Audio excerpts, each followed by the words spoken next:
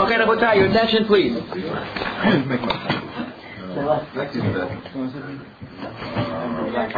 We've been studying non-Jewish authors and their understanding of Jews and Judaism. We've already studied Mark Twain and his view about Jews. And we are studying these to get a sense of what they think about us. Obviously, it's critically important to know what the mass of people think about Jews and Judaism, simply from a perspective of self-protection. But also, we're doing this to know to what degree are we, in fact, succeeding in what we spoke about before, called Tikkun Olam. Are we impacting or not impacting? And the very fact you have these 5 authors in the last 100 years who speak wonderfully about Jews and Judaism means that we are positively impacting. Although, as I mentioned to you a few weeks ago, I'm giving you a very select view. We could actually look also at people that speak negatively of Jews and Judaism, and that would certainly be a very interesting study to find out what they're saying about us. Although you don't read of any, you don't see any bestsellers. Give me a bestseller that tells us how bad we are. Mein Kampf. I know it was a bestseller. Elders of Israel. Sorry? The Protocol. Again, that's not a bestseller. It was a popular book. You're printing it every year. It is, but it's not on the bestseller of the New York Times, so to speak. No, does anyone give a logical? Those are not really. They're not true. They're not true. Right, correct. Does anyone have a true? No, that's an interesting question. So we're not looking at that point right now. In deciding if it's true. Yeah, okay, that's true. Absolutely true. Yeah, that's correct. People are taking good ones and saying the same thing. It's not true. Right. So what we could analyze that on another occasion. Who said something bad to the Jews, and to evaluate and analyze that. That's certainly true. So we've been reading Mark Twain. We want to look at James Michener, the source. We want to look at. That's another question. We want to look at Ernst von der Haag, who wrote this book called The Jewish Mystique. Paul Johnson. We won't get to all this obviously this year. We only have a few more sessions left, and we'll get to the Jews. Well, those are the 5 books that we're going to look at: Mark Twain, James Michener, The Jewish Mystique, Paul Johnson, and The Gift of the Jews. Those are the 5 books, all which had something extraordinarily wonderful to say about Jews and Judaism. Every decade, it seems, somebody comes out with a book, the most recent being The Gift of the Jews, about us. Now, the first issue that we raised about the source was the question of when it challenges our accepted notions about what Judaism is all about. And we had to deal with that issue. Because obviously when you read through this book, you're going to find a lot of challenging statements that could really cut you to the quick. Very difficult. And of course, one question is, was what he is saying, is it true? And if it's really true, then how do we deal with that from a Jewish Orthodox perspective? That's one of the issues you have to worry about when you read this kind of a book. The other issue is his striking portrayal of various parts of Jewish history. So now, what we're going to focus on, and this was your homework assignment, what I think is one of the most striking parts of the book, and that is the part which deals with one of my favorite subjects, paganism. Right? That's a really great subject. And we wanted to read the section that deals with that issue. Specifically, we want to read about that section which describes in such graphic detail child sacrifice and cult prostitution. Those who read those sections could not but be moved, could not but be enraged, could not but be more profoundly aware as to what Torah is all about. Right? As we're going to show you. One issue is child sacrifice. Again, if you didn't read the section, you won't hear what I'm saying. But if you read that section on child sacrifice and the interaction between the child's parents and all that was going on in terms of that public gathering, you should have felt a sense how this could really happen in any place at any time. group dynamics, how the group operates, with religious theocratic power, is such a powerful energy that he portrays so clearly that you wonder, could this not happen at any place and any time? It's like the Holocaust. Yeah, it's a question of group dynamics and how a group will allow something to happen even though it strikes out against our most basic fundamental feelings of love for a child. Nothing more basic than the mother's love for a child, obviously. And yet when you read this, you say, between the husband saying this, and between the cult prostitution, and between the priest saying this protects our city, and everybody around is saying the same thing, you end up saying, take my child. You have no choice. Child is taken, but you have to accept it. And nobody rebels against it. You can't. They're just too strong. The people, the priests, the ideology, the philosophy is just too strong, and the end result is that child sacrifice. It's an astounding portrayal. Yeah. We have a modern version of it. Jim Jones and the Thousand Suicides in Guyana and South America. Yeah, well, they didn't have a chance to protest. They drank first, then asked questions later. That's correct. It's a good example. Don't we have a modern version of it? The Palestinian children being sent out to blow up nightclubs? Absolutely. I mean, that's child sacrifice. And they're all, Absolutely. So that they're volunteering. The children are volunteering, but the parents are more than happy. And the parents are more than happy. So that's group dynamics. And they're doing, when they're being paid $25,000 and they're being encouraged and excited to do this, which I don't think was the case at the very beginning of it. I think it's become now a politically correct thing to do. They call them martyrs, right? They call them martyrs, yeah. They call them martyrs. So again, it's a good point. So again, you see where the absolute value or nature of human life is now being sacrificed on the altar of political convenience because of group dynamics, an ideological underpinning to it. It all comes out that way. Is it different? Yes, also. Is it different than President Bush sending troops to Iraq and knowing that some young men are going to go? Change it. Take it back. Is it different? You believe that your cause is right. It's a very different issue that we're not talking about right now. It's a really different issue. Is this the next clip? That'll be in the next clip? 2 or 3 years from now, right? I mean, in the next after this one? Yes. You said 11 o'clock? You said, right. Very different issue. So now, back to the source. Child sacrifice, the way it was described by Michener, and cult prostitution. Why did you walk in just now? It's not described, is it? Cult prostitution? I heard that. You heard that? That's where you walked in. It's great to have you. So those two elements were so striking in Michener's The Source that I read this 30 years ago, and it's still, of course, so vivid. I reread it, but it was so vivid of how people could allow that to happen within their society. There's a great short story. I'm not sure by whom. I don't think it was by Gita Mapasam, but I think it was by, I forget who it was, about, similar to this, where once a year the entire town gathers together to stone one person. The lottery, right. Who wrote these lottery? Shirley Jackson. That's right, yes. Good. My kids told me to read it. I won't read it. My kids said, you have to read this book. You read this story, and it's an utterly incredible gathering of people. I mean, it's an amazing story. If you get a lottery, it has to be you, and everybody's to gather. Your best friend has to stone you. And that's even more sophisticated or more primitive. And what's the It's purpose? even more primitive. The whole point is, it's just a tradition. Their tradition. It's to protect them, it's not for anything. That's why it's either more sophisticated or more primitive. It's pretty funny how you look at it. It's like in a Tradition. apple pie American little town. Yeah, it's astounding. Why do you know the story so well? Okay. You had a good education at Hillel. That's why. So that is an amazing story, which is a modern view of human sacrifice.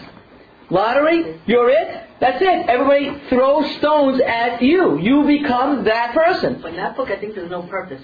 There's no purpose. They never Exactly, right. They're just, That's amazing. And you kind of don't know what's happening till the end. Till the end, right. there's a lot of foreshadowing in the beginning. Well, it's a good author, right. So it's an amazing story. So that's a very contemporary event of that. Now, we have over here is you're going to raise a number of questions. the first fundamental question that you want to raise over here, are his portrayals accurate? It's a question that's going to keep coming up again and again. The next section that we're going to deal with next week or the following week will be the section that spoke about the saintly men of Tzfat. Because I think that the issue of Kabbalah is a very interesting contemporary issue, and he portrays it very well. Along the lines in this chapter, what comes up is the Spanish Inquisition, the tortures, which again, if read, mesmerizing descriptions. And one of the issues you want to raise is in fact what he says true? Did the Christian church really do what he says they did? So you want to do more research, you want to find out, is it really true?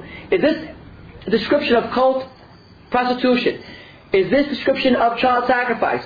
Is the way described as the Inquisition and the torture, the affliction, really true?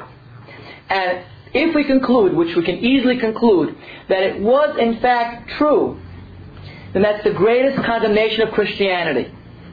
That for 1,000 years, they were able to torture human beings in this fashion. If in fact it's true. Right? One of the overwhelming sights that I'd seen in my life, it's literally true, is in 1976 we had occasion to visit Russia. We were working against the KGB, we were smuggling Jews out, whatever the details were. You didn't know about this, do you? Whatever we were doing, and one of the things we had to do is we went to a place called the Religion of Atheism and Religion in Moscow. There they have the torture utensils or tools that were used by the Catholic Church, because the Russian government was obviously trying to convince people not to be Christians or religious. Right? So they showed you, it's an amazing portrayal of atheism and what religion did to society. My wife literally broke down and cried when she saw these, and I was exuberant about it. I was amazed at the human creativity involved in how to torture somebody. I was overwhelmed by it. I mean, just amazing creations for this purpose. Overwhelming. And you weren't supposed to take, I took picture. I didn't mind getting thrown out. It was the last day or two in Russia, so I didn't mind getting thrown out of the country. They kept me there. I've been more mindful of it. But I know I was going to get thrown out anyway. So they astounding. They had this life-size view of the Inquisition, and you see a Jewish person kneeling in front of a huge crucifix with a cross burning in his back. The black-robed clerics are there asking him to recant. Astounding. Nobody could be a practitioner of religion if you believe that this is all true, and it is all true. It's astounding. So I would say that his portrayal, of course, is true. That was what the church was all about for close to 1,000 years. And thousands upon thousands of Jews were burnt at the stake. Burnt alive. Is it different from the Tanakh? Go kill the pagans? One of them? Yeah, as we discussed that other class, that's not for this discussion right now, but according to the way the rabbis viewed those incidents, was that only if they remain pagans, if they are committed to this philosophy of child sacrifice, don't become Christian or we'll kill you. Okay, again, but here in the Tanakh, there's a moral element. Yeah, or more like what I would say, there's an alternative. You have a right to leave. If you choose to leave, you can leave. You want to be pagan? But you have to leave this area. You don't leave. Then become a civilized human being the way we define civilized human being. Which is, don't kill, don't steal, don't commit adultery, etc., etc. Right? So be a civilized human being. And then we let you live, then we care about you, then we love you, then we have to pay your expenses, your medical bills. Right?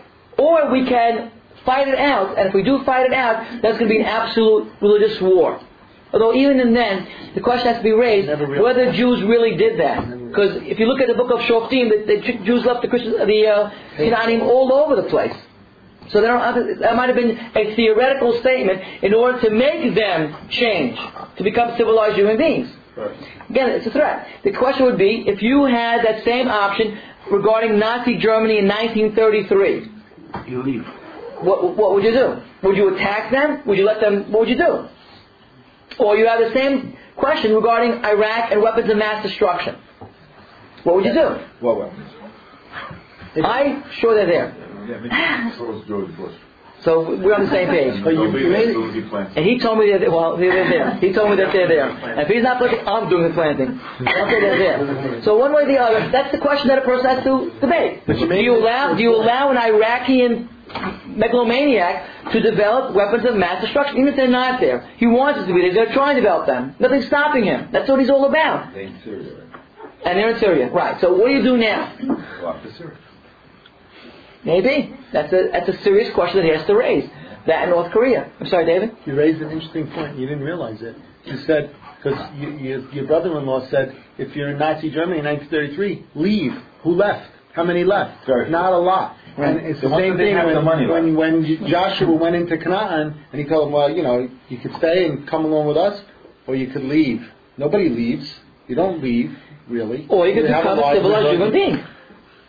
But you don't leave. Okay, some do, either some you don't. become a civilized human being or you don't become a civilized. But according to the Christians, if you didn't accept Jesus, you just weren't a civilized human being.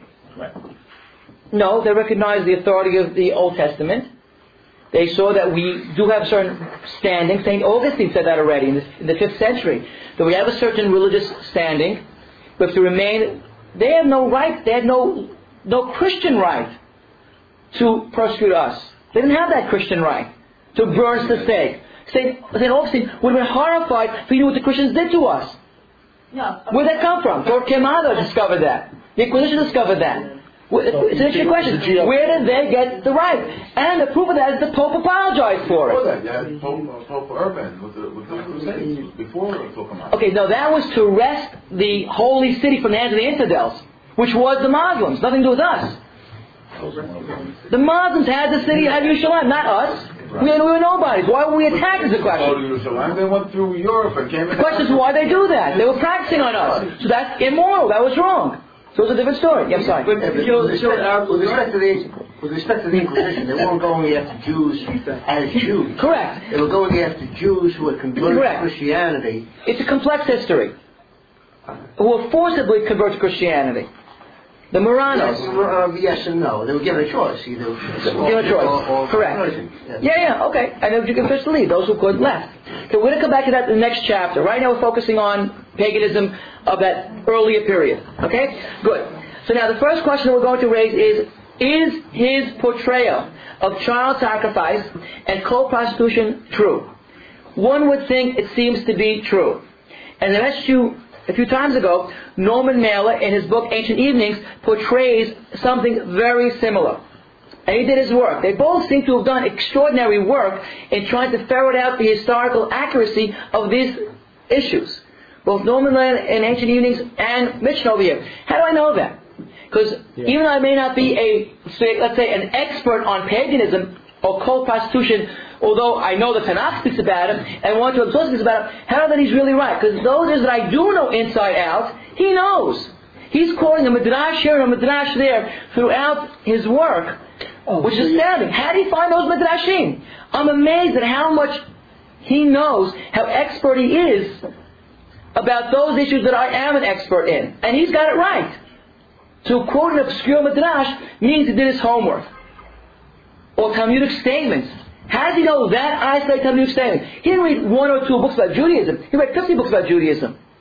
So, therefore, presumably, he read in the same way about the prehistory of Judea, which we're talking about right now, about cult prostitution, about child sacrifice. So it would seem to, in fact, be that he's right about this description. You're extrapolating.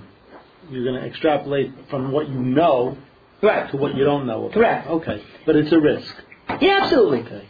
It is, absolutely. But I have no reason to question him on these issues. I question him because he's a novelist and he has to make a fascinating read. Mm-hmm. So he has to take what's sensational. Agreed, absolutely. It. So, Okay, but everything else that we do know and have read about the issue of cult prostitution and child sacrifice, along with other areas of the book, let's call it the Inquisition area or whatever else it may be, he seems to be right about. So if 90% of what we do know, he knows and did a good job on, then it seems to be the rest as well. Yeah, and especially I'm surprised. But I do agree. I'm surprised that you're not saying, well, you went to the sources, you went to the to the academic sources. We did. Saw what they said. We did. The difference is that the academic sources do not describe cold prostitution the way he described it. They tell you there was cold prostitution. Everybody agrees with that statement. Everybody knows there was child sacrifice. Everybody knows there was child sacrifice. Biblical and extra biblical as well. Every academic discussion of this will say that. So really all you're saying is he makes it interesting. He packages it in a certain way. Interesting. Right. But the facts are the same. The facts are the same. And the broad facts. The broad facts are certainly there. But the question is, to what degree did he make it really more novelistic? Let's call it that. So I'm not sure what it would be a history book. Right, correct. But I think it's true that when you read this book, you get a realistic portrayal of what it was probably like. Like the psyche of the pet, like this guy, right? Whatever his name was. Yeah, in that particular context. So it does seem to be that the academics, as well as Norman Mailer, all of that really seem to agree with what he's portraying. So it does seem to be true. Now, does the Bible ever discuss paganism? Does it discuss cult prostitution? The answer is, of course it does. Mm-hmm. Multiple sources. We'll look at in a little while, the 18th chapter of Vayikra. 1, for example. Number 2, we will look at Bereshit. We won't have the time, but you look at Bereshit chapter 22. Child sacrifice. And what is the message of child sacrifice in Bereshit Kaf Bet? The answer is, God says, I don't want child sacrifice. So that's a revolutionary, radical statement in the midst of paganism. Where God says, I don't want this. Never will a Jew ever do this. Never will a Jew ever sacrifice a child, because God says, I reject and refuse, unlike the pagans, child sacrifice. That started with Yitzchak? Yeah, Kedai Yitzchak, exactly, correct. Number 3 source that we want to look at later on might be the statement in Devarim, which tells us, Lo tavi etnan zunam chid kele bet Hashem elokecha. So people don't really know what that means. Do not bring etnan zonah, the gift of the prostitute, umhir, and the price of a dog, bet Hashem elokecha. So of course people have raised questions all along. What does that statement mean? What does it mean? Do not bring the gift of a prostitute, etnan, or the payment of a prostitute, umhir kelev, right? Let's look at that here. You're not allowed to bring, lo tavi, etnan zonah, the gift or the payment of a prostitute, umhir kelev, and the price of a dog to the sanctuary. Bet Hashem elokecha. That's in Devarim, right? So now what do these two terms really mean? Etnan zonah. What does etnan zonah mean? Now if you look at the cult context, it's all about cult prostitution. Here Torah says you cannot bring the reward or the payment of a prostitute. Now what does it kill? So look at any academic reading of this, JPS, Devarim, for example, they'll tell you there's a euphemism for a homosexual priest in the sanctuary. The price that the homosexual charged, Caleb is the term homosexual as a euphemism, you cannot bring that Bet Hashem Elokecha. So here we're rejecting cult prostitution, both male and female. Right? Yeah. Isn't it interesting that Yehuda sends a sheep to his daughter-in-law for the payment? For the payment, and what is a sheep? He sends her a sheep. Right. So don't bring a sheep. It's like saying, it's almost like the Torah is referring you back to this. Right. This is what payment to a zonah is. And you can't do it. Don't bring that sheep as a sacrifice? Is that... It's talking about tum'ah, dirty money. No, not at all. No, wait, these are different things. So he's saying, right, you cannot, but this is not saying, we do bring sheep to the sanctuary. We cannot bring the sheep of a prostitute. Correct. So that we cannot bring. But that you cannot bring. Maybe that's what that means. Agreed, absolutely. That's how they paid them. Exactly. They didn't give money. No, you cannot bring the gift to a prostitute. Exactly, I think you're quite right about that. So you cannot bring that to... So I got one thing right tonight. You got a lot right tonight. You did a great job tonight. Also, what do we call a zonah in biblical Hebrew? A kedeshah. A holy woman. Isn't that amazing? That's the same context. you check it, same topic. She's called a Kedeshah. A holy woman was a woman cult prostitute. And a Kaddish was the male version of that. So you had both female and male prostitution as part of cult worship. And Torah over here forbids that.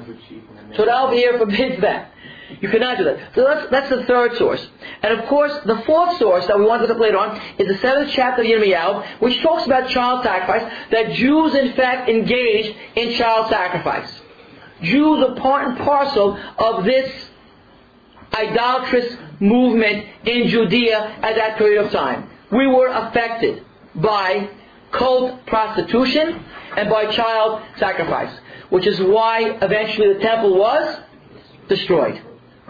Once you go over the line, you destroy. Sorry? You're talking about the Molech stuff with the child? Absolutely, yeah. Yeah, sorry. Doesn't the sacrifice of Isaac represent the discontinuation Exactly. of the practice of child Absolutely. Yeah, exactly. God is saying at this point, I don't want child sacrifice. Correct. It could show the opposite. It could show, do it, but then he let him off the hook. He didn't say, I hate this, bring it. Bring your kid and sacrifice it. Then he let him off the hook. You know, like he let him... What's the enduring message? The enduring message is, I don't want this. From you Stop. at this point. The point is, Abraham was willing to continue the practice of child. Right. Correct. That's in the beginning. Correct. Why did Abraham protest that? We're talking about a holy man who was willing to continue the practice. Right. So one has to analyze that narrative. It's a good point. One has to analyze from both these points. One has to analyze the narrative and try to figure out what was the enduring message. What was that immediate message? What was the enduring message from it? Now, interestingly, even in Jeremiah 7, let's just look at it for a few moments since we're here now. Even in Jeremiah 7, nobody makes reference to Avodah Yitzchak in order to justify the act of child sacrifice. Nobody is going to make that point. Look at Jeremiah 7, and they simply will do it because the pagans did it. 1024. Page 1024. 1025. 1025? 24, 25. That's the exact pasuk. 30. Right? 30. Then it's 1026. 1026, thank you. Verse 30. What did the Jews do at that period of time? Right? 1026. Okay, what did the Jews do at that time? He tells us, Ki asu b'nei Yehuda, the people of Judah, did evil in the eyes of God. They placed their abominations in my house, it's called by name, namely the Beit HaMikdash. When is Jeremiah prophesying? From 627 before the common era till 586. Now we can start. Thank you. We missed you, David. So here, Jeremiah 7 tells us, give him a Tanakh, even though he came late. Tanakh. Page 1026, verse 30. They did evil in the eyes of God. They placed an abomination, namely a cult, idol, in my house. The temple became paganized to pollute it, with the effect that it polluted it. And they built high places, Hatofet, which means a drum, in a place called the Valley of Ben Hinnom, the Valley of Hinnom, which came to mean in subsequent rabbinic literature, hell, Gehinnom, but it really is a place outside of Yerushalayim, which is a valley outside of the old city. You can see it today. You can go there and even hear the screams of the children if you listen closely enough. The Tofet was a drum which scholars say had the purpose of drowning out the screams of the children, to burn their sons and their daughters in fire, that I never commanded. So they thought God commanded this, but I never thought about this. So nobody mentions that God, you said to Abraham, do it. Nobody says that. Maybe that's the implication. Okay, good, but they never made that claim.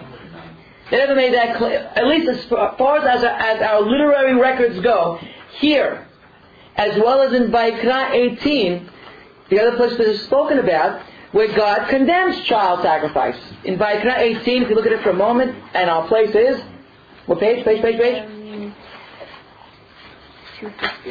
250, 248, 250. What pasuk do you want? Okay, we want pasuk 21. From your children you shall not give to Molech. Molech was a pagan deity who was the head of the pagan, verse 21, who was the head of the pagan pantheon, and they gave their children to this god king called Molech. Don't desecrate my name. Right? Do not give your child over to that deity called Molech. Right? All the pagans had done all of these kinds of things, and the land spit them out, spewed them forth. Right? Not for now, but why does that come in this? It's viewed as an abomination. It's a whole list of abominations. Right. And it's part of sexual abominations, sexual perversions. It was part of kol prostitution. Exactly what Mishnah describes is what he's telling us. That at the height of the sexual perversions of the kol prostitution, they would engage in child sacrifice. Now you can raise the question, why did they do that? If you read again the section over here, why, and it's exactly a good point, why is it right in the midst of these sexual perversions? What's the next line over here? Very next line. Right. Verse 22. And a man shall not sleep the way of a woman. It's a perversion. Right? So this is the same thing. So now, why is that child sacrifice issue part and parcel of this context over here?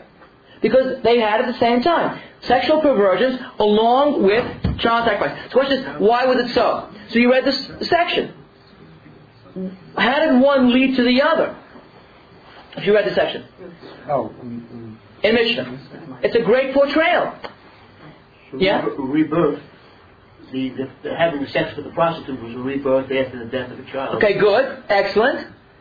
Death and rebirth. And remember how she says, the wife says, the greater evil is not that they kill the child, is they try to substitute, this is really life. Life is really about killing a child. Taking the child, throwing him into the fire, letting him burn up, and now getting rebirth. They couldn't do one without the other. So they justified the act of evil. Correct. So that was her perspective on this. Now remember also that when Mishnah describes this, the child is taken away, right? He's chosen, taken away, and the mother doesn't know what to do. But what is drowned out? Her emotions and the father's emotions are drowned out with the sexual rites, R-I-T-E-S, that take place right after the child sacrifice. It's an amazing system. You have, again, the description is just overwhelming, the luscious woman who was chosen for this purpose, gyrating, dancing and all that, and then ending her gyrations, and she's quickly covered up by the priest, and every man is lusting for that woman. Forget the child. That's human nature. That's the scary part of human nature. That a man can offer his child, and because sex is a more powerful stimulant than the love that he had for his child, although there's a good job recording the thoughts and feelings of the husband. The wife was not carried away, obviously, by this. It's a comment on the sexual psychology of a man and of a woman. But men fall short over here. The dream, the great dream to have that woman buried any feelings that he had. I couldn't say it. What are you going to say? I can't say it. I believe Joey missed it. He said men fall short over here. So what this is saying to us over here, that the men will in fact drown out the feelings of love for the child based on this more powerful sexual, more primitive perhaps drive. Now I can raise the question over here, is that true? Do you agree with Mishnah's description? Would you think that this is really what would happen? You think it's overdone?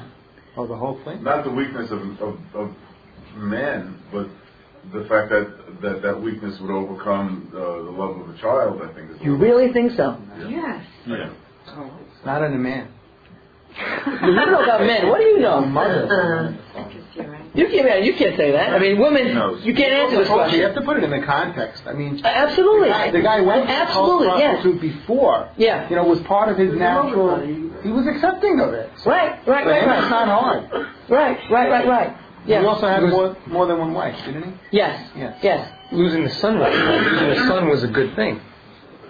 Because it was the child was being offered up, just like the right. He was going to do it. Just like the Arabs are happy that their son was blown up. Right, so he's willing to do it. So it's not such he's a believer. It's not such a devastating blow. Right, because he's going to bless his crops, he's going to bless his grapes, he's going to bless everything. So yeah, so all of the ideology, all of the philosophy, all of the human nature that's involved, all enable him, plus the sex, to accept it. He wants to stay in the game. Yes. Right, he has to give his child, if he doesn't give his child, he's out. Oh, they'll kill him. So that keeps you into the game. Right, and look how much power, if you want to be part of this, you have to be part of it. Exactly. Now look how much power the priests had. Now interesting is that in Torah, of course, priests don't have that kind of power. Because in Torah, the priest is tumified by death. So we limit the power of priests. If you study Torah, you'll see where the priest is really, though inherited biologically, the priesthood, it's limited to the extent where the Gebaran Horayot later on says what? That a person who's most biologically tainted. Who is the person who's most biologically tainted in Judaism? A mamzer. Right? He's biologically tainted. Because his parents, he's a child of an incestuous relationship, right? If he's a Tamid Hacham, he gets an aliyah before the Kohen Ama'aretz. So here, what are we saying? Kohen is the lowest. Not the lowest, but we're saying that your spiritual accomplishments take precedent over biological.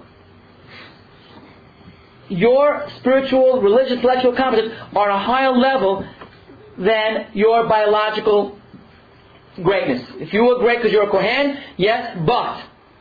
The but over here is what? That his spiritual accomplishments are at a higher level. Mamzeh Tamid Hacham, this aliyah is more respected than the biological destiny of a Kohen.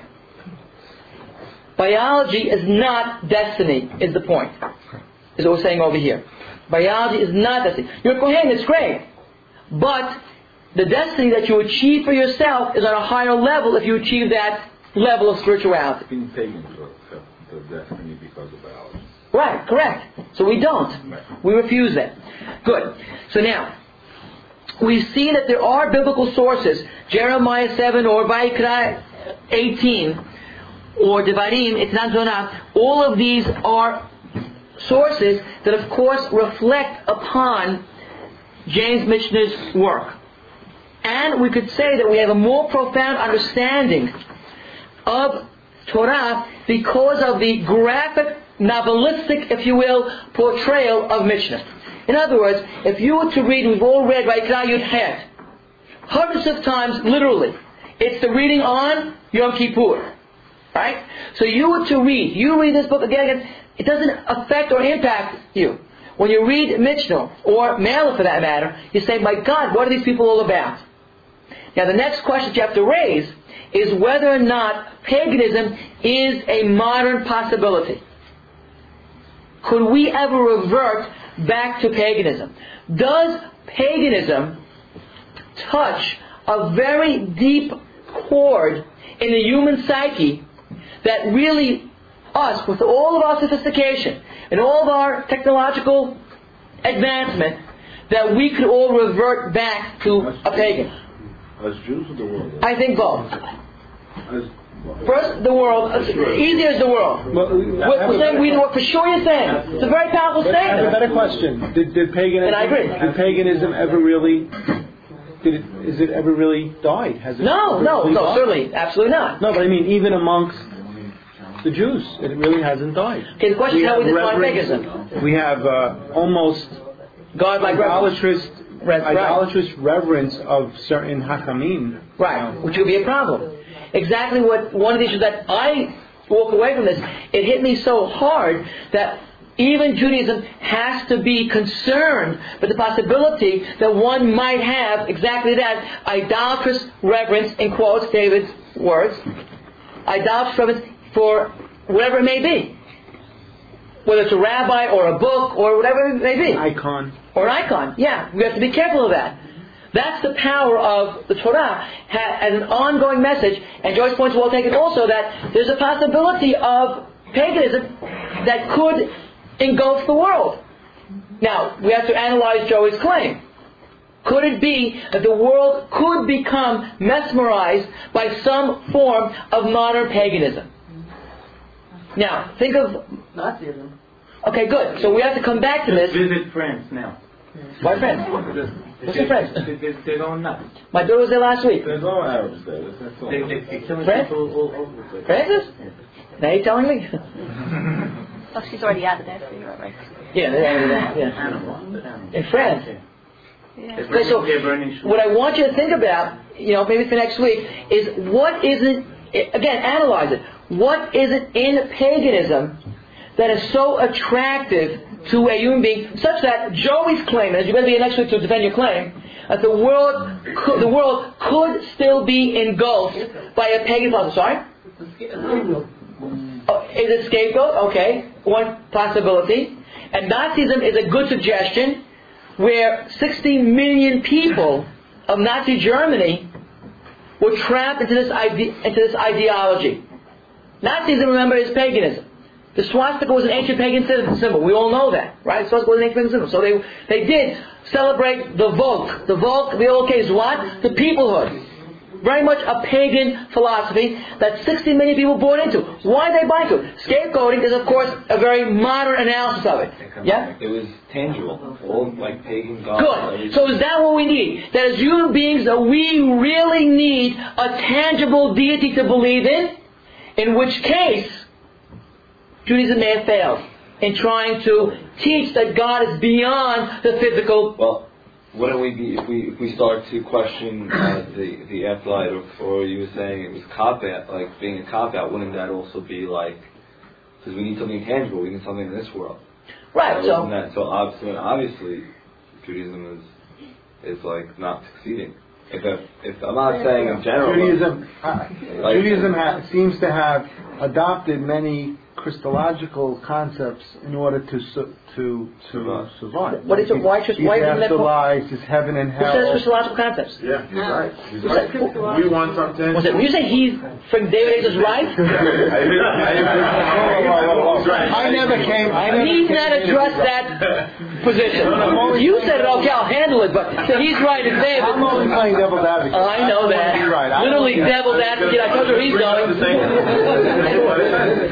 We're always saying what we want to see, we want to feel, we want to show. That's pagan. That might be pagan. But this is what we say as Jews. We say, God, show us. God, give us a sign. God, give us. We always ask for something that we could see or feel or touch. So the rabbis have to keep us believing, have to keep us going. So they give us things that we can't call them on, like David says, like Olam Haba, like Mashiach, like this, like that, like. The question is. You're just gonna see. That's a smart thing to say. I don't even know what you're talking about.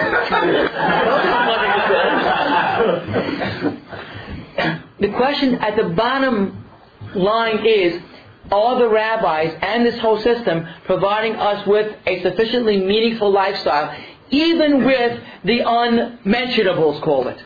Olam haba, the world to come. Is not, we don't know. So, could I sell you a bill of goods, which is Shabbat, Kashrut. No way. You have them, yeah. Exactly. How would you have? And your great-great-great-great-grandfather for 3,000 years has been here. Yes.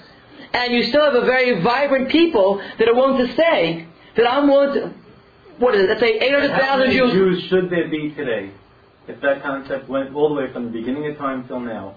And that it was passed down from grandparents. Good. There'd be a billion. There should be. Right. Okay, now there's two issues that... Wait a second. There's an issue. Two issues. One issue is that the Jews were cut out by other external forces. But number two is it's so difficult to really... Because it's so difficult to sell this that many people copped out. We spoke about years ago, months ago, this notion of a selective process. That those who keep the covenant make it. Those who don't keep the covenant will not make it. Especially after the Holocaust. Many Jews said, this is not worth doing it. I don't want to do this any longer. They were willing to opt out of the covenant because they just can't deal with this situation any longer. But again, come back to Harvey's point. Can we live this life with the unmentionables, with all those question marks that we have, and say that I'm going to buy it? So I'm going to raise my children, after studying these things, let's say for, 40 years, 8, 10, 15, 20 hours a day, right? I'm studying this whole thing called Judaism. And I'm going to commit myself and say that I'm going to sacrifice my children's life, in quotes, on the altar of Judaism and saying that it's worthwhile. Right? And my greatest, most horrible nightmare would be what? If my kids choose to opt out of it. Right? Devastating. Not because I'm a rabbi, because it's my whole value system. All that I believe in and all that I think is holy and everything else, it's gone. But 50% opt out of it. Absolutely. But also, that's 50% who don't know it who opt out of it. Those who know it do not. Which is an interesting comment. 98% of yeshiva graduates, I think it's 94%, don't intermarry. Right? Yeshiva education is what... Educating. Yeah, don't intermarry. Yeah, but then you have it could be their influence, it could be propaganda. You influence through yeshiva. I'm not saying it is. I understand, but ultimately you can decide that. Is it propaganda or is it really true? Well, obviously, but if you brought in a regular person, say, obviously, for 12 years, the kids are sitting in yeshiva with it. God's real, God's that, and what do you want them to think? Okay, and many don't also. Say 20, 30% may not buy it. You said only 6% intermarry. But many percentages don't end up becoming religious, let's say. Right. So it's not. And we do encourage it. I'm sorry? What would the statistic be on a Catholic school intermarrying? They're not. That's right. If you look at percentage of Jews in general, not talking about yeshiva, because that's really such a small minority. The percentages of Jews intermarrying have gone huge. Off the charts. Right, off the charts. Correct. But those mainly are uneducated Jews. Education, where we encourage critical thinking. We don't ask for blind faith. The Talmud teaches you how to critically analyze a problem. And we don't shy away from questions. The questions that challenge are all there. We don't have all the answers, that's true. So with all of that, we're willing to risk by giving you the critical tools of challenging, ask questions, and sometimes we say, we don't understand, Chok V'lo Ya'avor, just do it.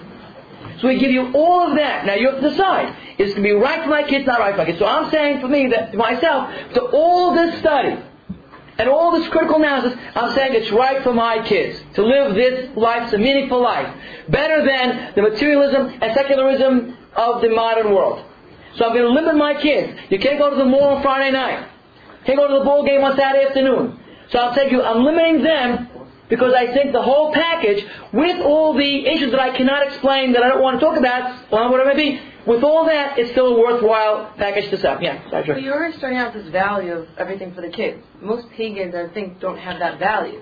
So they're more this idea of everything, live life, enjoy it, right. Like Epicurean, get all of that thing. No, I don't buy that. Well, let her finish saying. Like the whole idea of going to a prostitute, that's for your own joy. It has nothing to do with the kids. You're starting out with this Judaic belief that whatever it is for the kids. No, one second. What I'm saying over here, What I'm saying over here is that I am putting my life's work, let's call it, right? All that I have, whoever I am, and I'm judging that life's work by whether I would be willing to give it to my kids or not. Because my kids are my highest value, let's say. Right? So I have this whole entire life work, which is countless hours of studying all that stuff. And I'm saying that I believe in it, and at all that analysis, why? Because I'm willing to give it to my kids. So my kids is only my proof of how committed I am to those ideas. That's what I'm saying by that. I'm so committed to this. I don't have any doubts about it. Or whatever my doubts are, they're subsumed by the overall meaningfulness of the system. So I have my whole system. It's so precious to me that I'm willing to take my kids, which are most precious to me, and say, do it. So that was my point about the kids. Right? What would be the pagan saying, okay, I wouldn't say I want to give it to my kids because the kid's not there, he's gone. Exactly. So he's living for himself. Basically, the pagan is living for the greater. We're going to get next week in some of the pagan philosophy. What's their idea of life? We'll get that later. Or then you got to specify. I didn't specify. Correct. Day or then. Yeah, absolutely. Yeah. Sorry. In a sense, you are making a calculated risk. You're investing yourself in something that is not absolutely certain, but you're willing to stake your life on that. And my children's? Yes, okay. Because it sounds right. It feels right. It's not blind faith. Mm-hmm. It's been studied and analyzed endlessly, and yet it sounds right. Feels right. And there's some doubts in that package deal. But okay, with all that, we're willing to do it. Right? David? My exception to what, I'm sorry, what's your name? Joy? What Joy was saying is, must we equate paganism with hedonism? Not necessarily, no. You know. Not in all cases. There were pagans who were hedonistic. But not all pagans. This kind of paganism was quote unquote religious paganism. This was their world view. Yeah, I think so. This wasn't just a what do you call it? Right, a hedonistic party.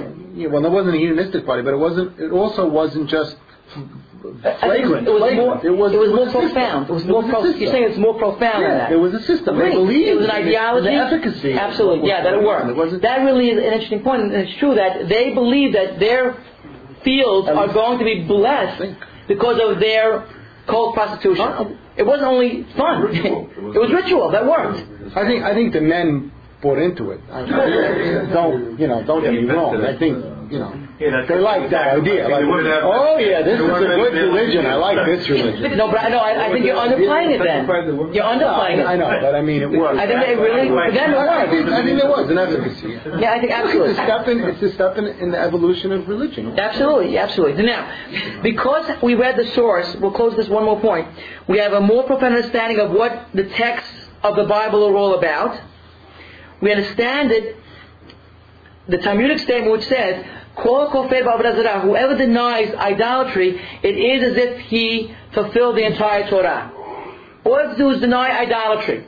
It was such a powerful movement, Torah comes along to root out this philosophy of idolatry. It is so powerful, and we had seen it so prevalent even among the Jews, from Het HaEgel, sin of the golden calf, right out of Egypt, perhaps all the way to the Churban HaBekdash in 586. That period of 600, 700, 800 years, the Jews were basically idolaters, or better, they were what we call syncretists. A syncretist is one who adopts elements of different religions. Right? You should be aware of that word. A syncretist. Right? So if you adopt, let's say, the contemporary analog would be a Hanukkah bush. Jewish. Right? Hanukkah bush. Right? That's called syncretism. We take elements of Christianity, elements of Judaism, that's syncretism. Right? So the Jews there had a belief in God, but they also had a physical concept about who God was. They needed that physicality, because that's what being human is all about. To get to that level of conceptualization of thinking of God beyond the physical is a great leap, which is not easy to do. The fencer, syncretist is the fencer. No. I think it's more. No, it's hedging. It's a form. It wasn't that logical to them. They simply lived life based on adopting all these different norms. Because it was futile, because they didn't want to take a chance. No. I think not. It was not Pascal. It was not Pascal's wager. I want to make sure that I bet the right horse. Right. No, I think it's a comfortable way to live. We want to deal with the question on the psychological level: why paganism? Right, which some of the points you made were well taken for next week. But also to try to figure out why was it so deeply rooted in the social reality of the Jews. Jews became quasi-pagans, syncretists. Right? We're trying to figure that out. On the other hand, you also want to figure out is why the Jews remained Jews despite all of that. Jews remained Jews despite all of that. Here you're talking about the most powerful culture in the world at that time, represented by millions of people, a small Jewish group who were exiled. God was defeated according to the pagan standards, pagan norms. Their God was defeated by the Babylonians, by the Syrians, etc. And they're exiled, and now you're living in Babylonia. And what happens? You maintained your Jewish radical heritage. Radical in those days. It was radical in those days. Why did they do that? Much easier to assimilate. Why did they assimilate? They believed in it. They believed in it. So strongly. 10 tribes did. 10 tribes, most of whom assimilated, because they were really much more paganized in the biblical period of time.